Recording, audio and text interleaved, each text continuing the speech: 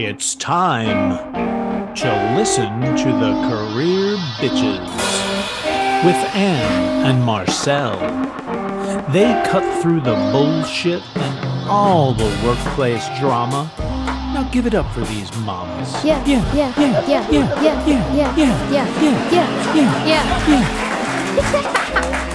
Hey, welcome back to Career Bitches.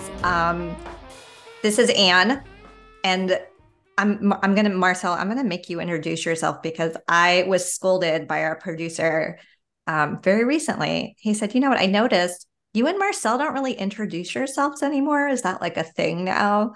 So I'm Anne Tropea, and my co-host is I'm Marcel Yeager. Nice to see everybody. And this is actually, I think, the first episode with Anne this season. No, that's not true. No, wrong. First episode we had Anne. Thank you very much. But then the next episode, I believe it was just me. So I'm glad to have you back. Yay. And I'm glad we to have be back. Yeah. And we have an awesome guest today. Brandon Bramley is here, the salary negotiator, which is awesome because I don't think this is something we've ever exclusively talked about on a podcast. So yeah, there's always a first time. So Brandon, we'd love to have you introduce yourself briefly before we get into our weekly bitch, and then we'll get started. So welcome. Awesome. Thank you so much for having me today, Marcel and Anne. But yeah, as you mentioned, my name is Brandon Bramley. I'm the founder of the Salary Negotiator. So I have a background in strategic negotiations, actually from working in a bunch of different professional negotiation roles at some of the larger companies. So including Amazon and American Airlines, where I used to go ahead and lead multi-million-dollar business-to-business negotiations, and then also hired many career professionals, mostly in the vendor management and procurement space.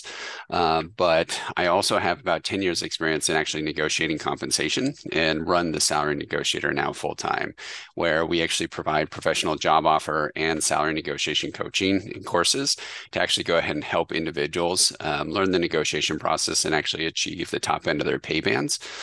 So I've led hundreds of salary negotiations with all types of companies ranging in size from small startups all the way to some of the largest global corporations. So I'm looking forward to chatting with you both to see if I can't share some tangible advice and hopefully help everyone look a little bit differently at compensation negotiations. I'm super excited because everyone who's listened to this podcast knows I am a recovering attorney, and negotiating stuff is part of what you do as a litigation attorney. But, I'm very curious to just see like how that translates. Like I have negotiated salaries for myself in my own way, and I don't know if that's the right way or if there's a better way. So I'm super excited to kind of dig into that with you. But first, we're going to have our weekly bitch. And Marcel, I'll let you kick that up. I'm excited I'm always excited about the weekly bitch. Always. And then we'll get into the real good stuff. But we would love to talk today about social media, but in sort of a different way than we've ever explored before, which is when your organization or company basically encourages / asks / forces you to post something promoting them on your personal social media accounts, whether it be LinkedIn, Facebook, Instagram, TikTok. I know there's more, but there are others. Those are the main ones right now. I'm not even going to say Twitter, but the artist formerly known as Twitter is the only way that I will refer to it because it has been renamed very dumbly. That's all I'll say. That's it. There you go. I would agree. Thank you. I'm glad we're all in agreement. I recently had to fill something out and it asked for our Twitter handle and I wrote no longer using. So anyway, how do you all feel about it? I mean, it's been a while since I have, thankfully, since I've had to work for somebody else. But so I haven't really been on the receiving end of that, but immediately my reaction to this is not quite right, unless maybe you are a business development marketing professional and it's kind of expected. Right. Right. So I just, it seems like this has been a trend fairly recently. And I notice it because I'm on LinkedIn a lot. Just, as part of what I do as a communications consultant, just keeping my eye on that space. But I've noticed that a lot of people that I'm connected with are like constantly sharing or commenting on stuff, like social posts from their organizations, the companies that they work for. And I know that there is this, if it's not explicit, there is like this expectation that, if you don't amplify and share and engage, then you're not a team player. And yeah, it's extra work. And look, we're not all marketing professionals.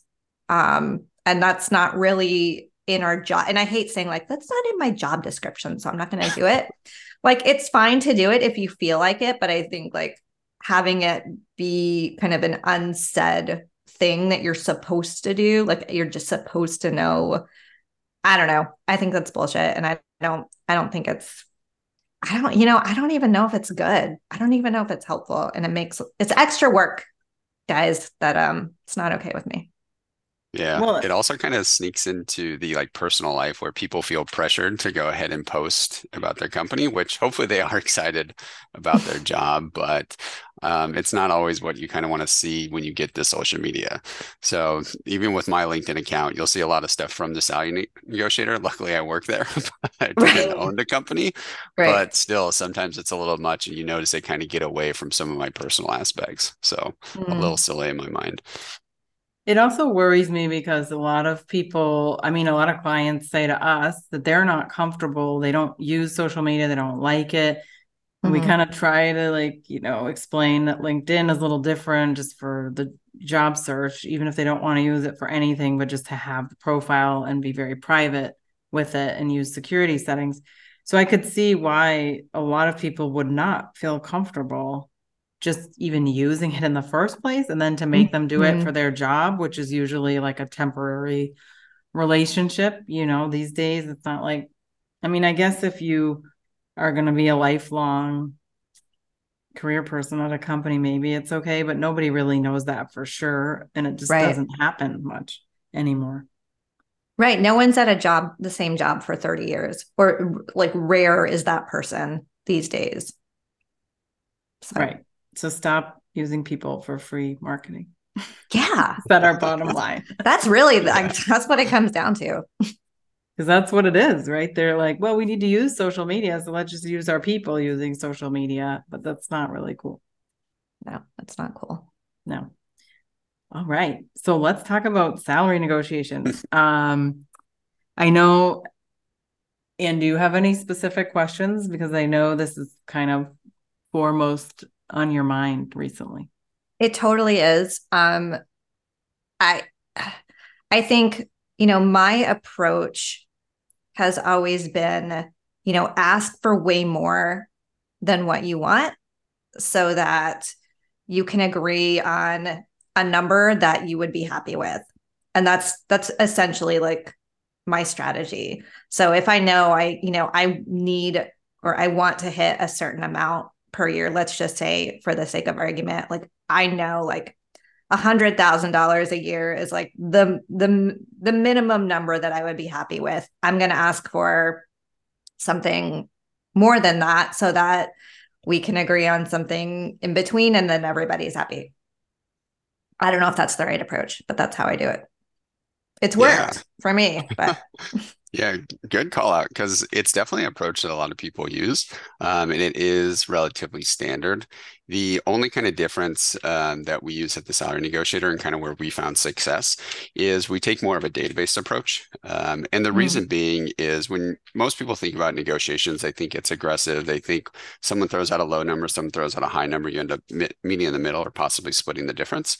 But with our approach, we take more of a database approach and try to target the top end of the pay band and putting out numbers and usually actually phrasing it in a way of ranges. So you kind of identify your minimum band. That way, hopefully you land within that band rather than them just splitting the difference.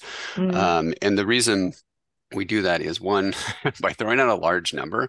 Sometimes we've actually noticed that companies won't negotiate because if they're like, shoot, we can't hit that, maybe they have a better offer. It's not worth it to go through the internal approvals to come back with something they won't accept.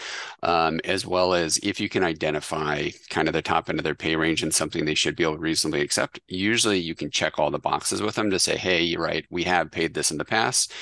We do have that flexibility. And then you get kind of the hiring manager in there that's kind of pushing it forward of, hey, why wouldn't we do this? They're going to be doing the same responsibility, the same work as anyone else, and kind of going through that approach. So that would be the only difference we've have. Just that way it kind of gets away from that old school of countering high, someone coming in lower and meeting in the middle. That makes sense to me. I mean, I have noticed that people are now asking for, instead of just asking for a straight desired salary, they ask for your desired salary range. So I guess that makes sense that that's kind of the new trend. The other thing that I would ask you is, so sometimes I'll think about like what are things I could give on, like wins that I could give to the other party, the other negotiating party, that I would be willing to compromise on, but not necessarily leading with those things, but kind of keeping that in my back pocket. Like, okay, you guys are giving me kind of less than I'm asking, less than I would really want, but in return, like, could I, negotiate, a better benefits package, or like a cell phone reimbursement, or, other kind of, more professional development money per year, or additional time off or something like that. Do you advise kind of having those things in your back pocket, or is that just something that's not really part of the negotiation process? No, that's actually a great call out because when people think of salary negotiations, they usually just think of the compensation components, but typically there's a lot more on the table than that. So you have different benefits. I mean, especially for all of us working remotely right now, that's huge within the workforce, as well as like different stipends, work from home packages, tuition reimbursements, all of that. The only strategy I have about it is typically kind of in our negotiation process is actually utilizing questions in kind of the due diligence phase, very similar to how maybe you negotiate like a contract or for a car, and like learning all the information about the job offer and sneaking in some of those items up front before you actually get to the compensation is the best practice. That way you find out if they're willing to budge on the vacation, if they have a work remote policy, if they have these special stipends, so that when you do get to the compensation counter, that's all focused on. And you've already gotten those free wins, and it doesn't necessarily come into a trade-off. But then if they don't make moves, you can bring those items back into the fold that they didn't move on or weren't available if you find out. Because the worst thing I've seen is in a salary negotiation, people really want these perks, they need it, and they throw everything out, where they come to me after they've done the negotiation themselves. And I'm like, oh, well, did you ask first to see if they are flexible, if they would match your current vacation since you're taking a step down, or if they have a remote flexible? They're like, oh, no, I didn't. I was like, well, what if that was already standard and they were willing to do that? So now you see it as a trade-off. You took a hit on compensation, yet they would have given that to you right off the bat just by asking a couple questions. Yeah. Yeah, that's an interesting point. And would you recommend bringing that up? Like, is there a point, I guess, during the interview process you recommend that? Because we get that question a lot from clients. It's like, I want this position to be remote, and it says that it's possible, but I don't know what that means. Like, when do I ask for something like that? So what would you advise people? Yeah, my advice on that is, so really during the interview process, I mean, that's where you should get your general questions answered. But really, I wouldn't say the negotiation should kick off until you get the job offer, just because that's usually when the leverage shifts in the conversation and you now have the opportunity, right? You're not pre-negotiating something that you don't know if you're going to get. But it's good to be aware of that because that's going to be if you're interested or not. But once you get the job offer, kind of the first step in our negotiation process is to go ahead and actually do do your initial review of the job offer as well as the benefit information and come up with some strategic questions to send back to the recruiter. Not only are you going to be able to get any last questions that you have answered before you accept the role, but you're also going to be able to sneak in some questions to clarify, hey, how does this benefit work? What does this compensation structure work? And then ask them if they offer all these items that are on your mind that are important to you in the role, and see if they'll offer that. And it's also a good step to actually build leverage by poking at some items that might not be consistent with other companies. So, hey, I noticed that your 401k match is less than my current company, or your bonus, you're saying 20%, but how does that realistically come out at the end of the year for this team? That way, you're doing that before you kind of go through the next steps of the negotiation. And right off the bat, you're having those conversations and you're simply asking questions to make sure you understand the full deal. So that's what I recommend doing usually right after you get a job offer, because it also shows you're very interested, right? Someone that jumps on there is asking, understanding everything is not only secretly prepared for the negotiation, but shows that they're very interested in and evaluating the job. That's really good. I that's really good advice. And is that, I guess that's the point too, where you would say, if there's something like not included in the job offer you get, where, like a stipend for professional development, for example, that Anne gave, would that be the point too, that you say, like, I noticed this wasn't a part of the offer. Is that something you would consider? Yeah, 100%. So you're essentially in that phase, you're collecting data points and items that you're going to want to mention in the counter. So once you get to the counter, if you notice there's an item that they said no on first, you now know what to include that might be important, because then it might come either one, to see if you can get it, or two, of, hey, I noticed you didn't have this. So based off this, I'm looking at a compensation range of X to X. So essentially you're kind of using it as like a step-by-step process to build up and create your counteroffer before you send it. That makes sense. And if I've kind of taken this approach in real estate too, when I've bought houses, like you give an offer on a house, and it's contingent on the results of the home inspection, right? And so you do your home inspection and it turns out like, oh, the water heater needs to be replaced and there's some, damage to the roof or something that, will need to be repaired. And you can go back and say, well, I'll be happy to do all these repairs myself, but we're going to drop the price of the house by this much. So it does give you some leverage to be able to kind of renegotiate as you go. Yeah, that's honestly an amazing example, because very similar to kind of that real estate purchase, is in an interview, you're trying to ask a lot of questions, but usually you're pressed for time to make sure that they know you're the best one for the role. So you don't necessarily have all the information for the job outside of the job description in your quick 30-minute to 45-minute interviews. So it's a chance to now show them that you're doing the research, you're asking the questions, and you're unfolding items that you weren't aware of. Mm-hmm. Right. And I think it's fair. I definitely think it's fair game.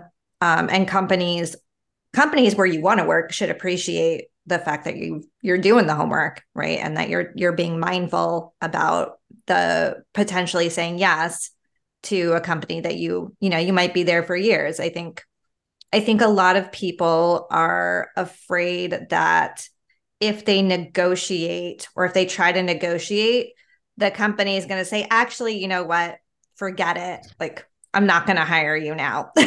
But I think what I'm hearing is like, that's not the case. And it's okay and even expected that some negotiation will take place. Yeah, exactly. I mean, first off, negotiation is very common. So a lot of people do get the fear of, oh, if I negotiate, they're going to be upset or they're just going to say no, so it's not worth it.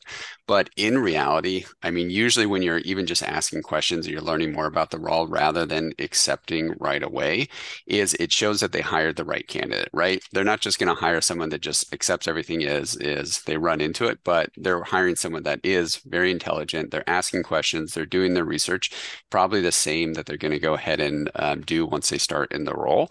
And at the end of the day, they want you to feel comfortable with accepting. So no one's going to get upset if you slow down, you don't accept the first time they call you with the offer, and you ask questions and make sure that one, this is the right career decision for yourself, as well as everything going into it. And that's really interesting, because as you were both talking, I thought to myself, well, how much is too much? Because people do ask us this too, like, well, at what point are they going to say, like, this person is difficult, they're asking too many questions, or they're asking for too much leverage between these like 5 different things? You know what I mean? Like, how do you decide whether you should focus just on do like 2 things plus the compensation, or nothing and just the compensation, or 5? You know what I'm saying? Like, how is there a point that where it's too aggressive or too much? Yeah, it's kind of a fine balance. So that's usually why I recommend that like first step of like finding out what's on the table first to see if you can knock a bunch of those items off. But when it comes out back to like asking in the counteroffer for the right amount, it really comes back to kind of the second step that we use in the negotiation, which is the compensation research. So when you're at least looking at like on a compensation basis, is if you think of most companies, unless it's like a very small startup, is you should be able to do compensation research to find out what the pay range is, both on a base salary basis and a total compensation basis for that role in that location at that company. That way you have a realistic idea of where the low end and the high end of that role is and where your initial offer sits, because that's what's going to guide you into say, hey, is this a competitive offer? Are they trying to bring me in on the low end or the mid end, or is this at the top end of their pay band? And can identify how much more you could ask for, as well as that gives you the opportunity to also look at it on a total compensation basis to see not only what the base salary is, but what are the other compensation components, like possibly an annual bonus, equity, if you're going to have that in your offer, or a sign-on bonus, to make sure that you can focus on those items in your counteroffer. And then outside of that, it's really seeing what items that you didn't get in the due diligence phase to see if you want to tack those on. So it's hard to say like what's the fine balance. I think it's easier to say what is the top end, so you're not asking for crazy stuff with compensation. Right. And then the other benefits that you tack onto there are really going to be like the key ones for you. But for example, if it's like standard items like a 401k match or health insurance, if it's a larger company, those items are probably not flexible. They're going to change them for one employee, compared to maybe like an extra week of vacation, hybrid work schedule, and items like that, where they're a little bit more flexible. Right, right. And I think, this kind of goes back to what you were saying, your initial reaction to my strategy, which was just to throw out, a high number, right? Potentially a high number, and risk pricing yourself out of a job you might actually want if you do have some flexibility. I will say that, in recent cases where I've been asked for a range that I would accept, I do exactly what you're suggesting. I look up the company on Glassdoor, I think is a good resource. You can create a free account and just kind of see, for the job that you're being hired for, what is the salary range that people have reported for that role.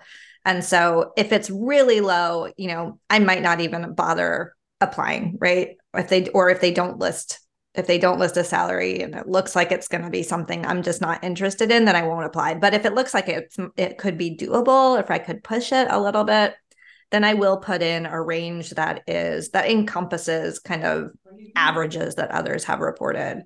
So if it's a really cool job, and I've said this a million times on this podcast, I will take less money to work with cool people any day over making a lot of money working for assholes. So that's don't tell them that. Yeah. Everyone has a price. So there is a point at which I will work with assholes, but it has to be a lot more money. Yeah. Keep that part to yourself. All right. Yeah. But But I like that though, because it's true. I mean, most of the compensation data is out there. There's a ton of sites. You should be averaging across them. And probably like a good, my own personal, like weekly bitch, that is honestly something that I complain about most often, is people grasping the concept of like the difference between just like your base salary and total compensation, because those should be 2 items that you can find. So a lot of people, when they think of getting a new job, they're hyper focused on the base salary. What is the base salary going to be paid, because I'm used to that, because that's essentially in every paycheck that I get, compared to when you start kind of going up in your career and you're getting bonuses and then hopefully equity, depending on the company you're at, is the company is actually looking at it on a total compensation basis of, hey, how much am I paying for this employee per year? So you should be doing the research on both. That way, when you negotiate, you're not only increasing your guaranteed comp, which is your base, but your total monetary take home pay at the end of the day. But I see that miss a lot where people are like, oh, I'm super upset they're not hitting my base salary. But I'm like, okay, but you're actually making a lot more on a total compensation basis. It's because you've just been focused on like one number. So you got to make sure you look at the full picture. Right. For me, I think what is the most tangible is looking at the health benefits are a huge expense.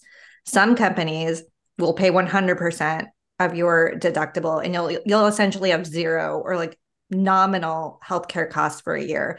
I mean, that could easily be thousands of dollars a year that stay in your pocket because you're not having to pay out premiums or like big deductibles for care.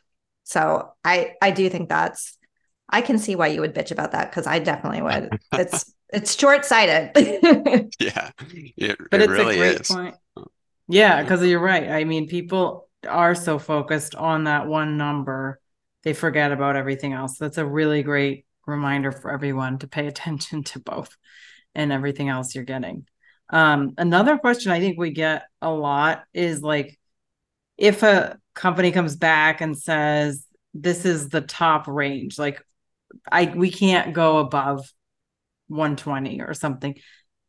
Do you have a strategy for what people should do in that case? Because my advice has always been, you should still ask for more, even if it's like, I mean, I know, the government has specific bans, for example, and other industries might as well.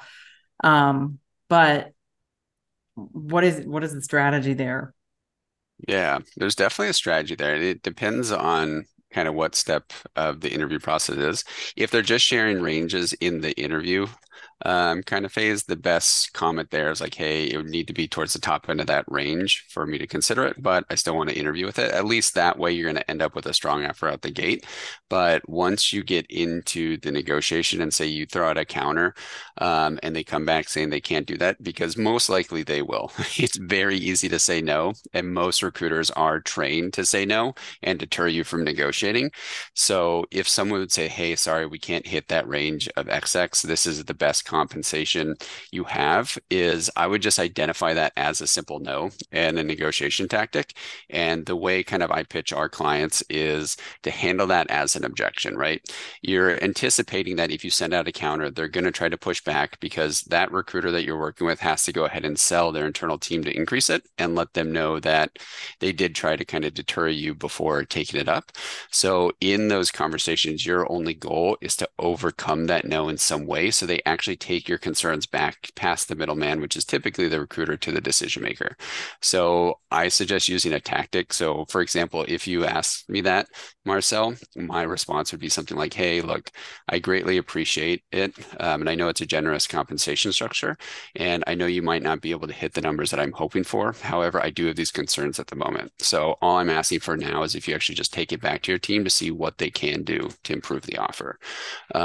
Because by answering it like that, you're essentially just turning the question back on them and hopefully overcoming them and getting them to agree to take it back for one last look. And based off our data, 90% of the time, the company will come back with a better offer. That's awesome. Yeah, because I really like the way you phrase that, because it's not, some people, again, going back to like people feeling like they're going to offend someone or be too aggressive. Like that's a very polite, generous way of phrasing it and saying like, look, I know this is going to be hard for you going back to your team to talk about it, but can you please do that for me? And if they, like you said, like if they really want you, they're going to try to do something about it. Yeah, right. Absolutely. I have a very recent example that I can share, and I was shocked that this worked, but I interviewed with an organization on Tuesday, and then they immediately asked for a second interview yesterday. They gave me an offer like an hour later. So yay for me. But they wanted me to, it's based, it's based in DC. I'd have to be in the office 3 days a week. Didn't really want to do that. So I wrote back and said, that just doesn't work for me as much as I love you guys. And I think it would be a good match. That's like, 5+ hours a day just in commute time. And it's not, I can't do it. So they called me today and said, look, what would make you happy? Like, what if we could reduce your days in the office to 1? Like, would that be enough to get you on board? Like, what else can we do to like get you to yes, essentially?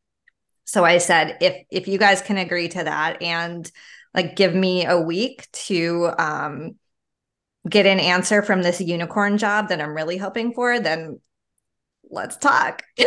So shockingly, that worked. And I can't believe it, but goes to show you just don't know how strong of a candidate you are necessarily, because right, you're on the outside and they're on the inside. So one thing I was wondering, Brandon, is what you say when people have objections to negotiating, right? Because we do get people who are just like, well, I really loved this interviews. I really want this job. It's the perfect job for me. Should I even bother negotiating because it makes me feel uncomfortable, right? Like, what do you tell people if they say that to you, and how can you help them actually negotiate and take that step? Yeah. So usually I tell them nicely that they're being a little bit silly to not negotiate. But if you think about it, I think Anne touched on this earlier, is once you actually get a job offer and you go through the interview process, you've met with so many different people on that interview panel that they've all checked the box to say, yes, this is the right one for the job. This is the right person. We want to bring them on the team. So then they're pointing at the recruiter to do everything to bring them on board. So that's really kind of what builds the leverage that you have in these conversations. By no means are they ever going to take the job offer or look at you differently when you negotiate, as long as you keep it kind and professional, of course. And we've actually never seen a job offer get rescinded. It just doesn't happen unless for some reason throughout that process, your negotiation tactics aren't great and they don't think you're the right one for the position. So I highly recommend that everyone slow down, even if it is the right job, is think about how long are you going to be there, right? Most people are going to be in their career for like the next 3 to 8 years, I believe, on average. So you now have this chance to make sure that everything fits your needs and that you're getting paid competitively as well as competitive benefits before you accept. So it's time to slow down, go through the due diligence phase, go through the negotiation. And depending on your role type, say you're a product manager or you are going into a role that's based off building relationships, is this experience should almost be part of the interview process where it actually highlights those skills and shows that they hired the right one for the job, rather than if your job is to have like hard conversations, build relationships with internal teams and kind of push back, maybe have a little bit of backbone. If you can't kind of advocate for yourself in a professional manner, maybe that's not the right skill set they're looking for. So that's usually what I highlight. And the main reason is, one, we've never seen a job offer rescinded. And rarely do we see job offers at the top end of the pay band. And then two, I used to recruit for procurement and vendor management roles where they were actually required to negotiate. That was a core responsibility. So if they didn't negotiate their compensation, I was not impressed. I was worried. I was like, oh, shoot, I think we got the wrong candidate. Maybe we should be looking for someone else. So like I mentioned, I think they should always negotiate. And even if it's the right job, it's everything you want, just go through that phase to make sure that you have the best package possible before you accept. Thank you for saying that, because this is something that I try to drive home even in like interview prep sessions, where I tell people that like through the examples you give, you don't even realize the soft skills you're portraying. Like by giving an example, they're going to take away that you're self-motivated or you are dedicated to learning new things, or you're like really good at, with interpersonal skills and things you can't even see that you're not saying out loud, right? And so even like the example you just gave is perfect, because it's like, well, if you show that you're willing to negotiate, that says a lot of things about you, right? Like, and that you're willing to put yourself out there. You're not afraid to step up. or ask for things or ask for help or ask an expert if you don't know something, all of these things that are probably going on in someone's head as you're negotiating the offer. So I think that's really important. Yeah, I agree. And the other thing too is I think a lot of people, when they hear negotiate, they think what they see on TV or maybe what they experience at like the car dealership, and they think it's going to be an aggressive process. But really, all the conversations should be professional and kind, almost as in the tone that you're talking with a friend that's helping you feel comfortable with the move to the new company. And by no means make yourself look bad in those conversations. I like that you brought up the car dealer. Because the last car I negotiated on was a long time ago, like 10 years ago. Still have it. And it was a used car then. But when I told the guy, because, he quoted me the amount and I was like, what else can you do for me? And he was so surprised, I think, honestly, because I'm a woman and was a younger woman then, that I asked him that question, that he did go and talk to his boss and came back and took a couple thousand off the car. So it works, right? Even I wouldn't say that in a job discussion, but something like that, right, is essentially what you're saying. Yeah. If you don't ask, you don't get. Exactly. Just That's ask. true. What's the worst that can happen? They can say no, right? Yeah, and then you accept anyways. Exactly. If you love the job, you accept anyway. So who cares? Well, thank you, Brandon. This has been such a great conversation. We really appreciate your time. And I know our audience is going to get a lot out of hearing from you today. Can you tell us, if people want to find out more or ask you questions, where can they find you? Yeah, I mean, honestly, anyone can always reach out. So if they're interested in our salary negotiation services or looking for some free tips, they're always welcome to go to our website at thesalarynegotiator.com. And then we offer there one-on-one coaching to kind of help everyone through the salary negotiation process. And we also have salary negotiation courses that help them navigate that themselves and build some of these negotiation skills. And you can find those at thesalarynegotiator.com/courses. But outside of that, I'm on LinkedIn, Brandon Bramley, and we also have a lot of free tools as you start to learn more about your compensation and you start to evaluate your kind of new roles and what looks best on a total compensation basis on our site. Wonderful. I'm sure people will definitely check that out, because it's something everyone has to deal with at some point in their job search. Well, thank you everyone for listening, and we'll see you next time. See you guys next time. The Career Bitches are eternally grateful to our producer, Joe Tropea at Haricot Vert Films, based in beautiful Baltimore City, for his bullshit-free feedback and constant support. We would also like to thank Micro Kingdom for their musical genius and providing our theme music. You can check out more of their extra-cognitive spiritual magnetism at microkingdom.com. A new episode of Career Bitches drops every Monday morning to start your work week. And you can listen to us bitch on demand on Spotify, Apple Music, or wherever else you find your podcasts.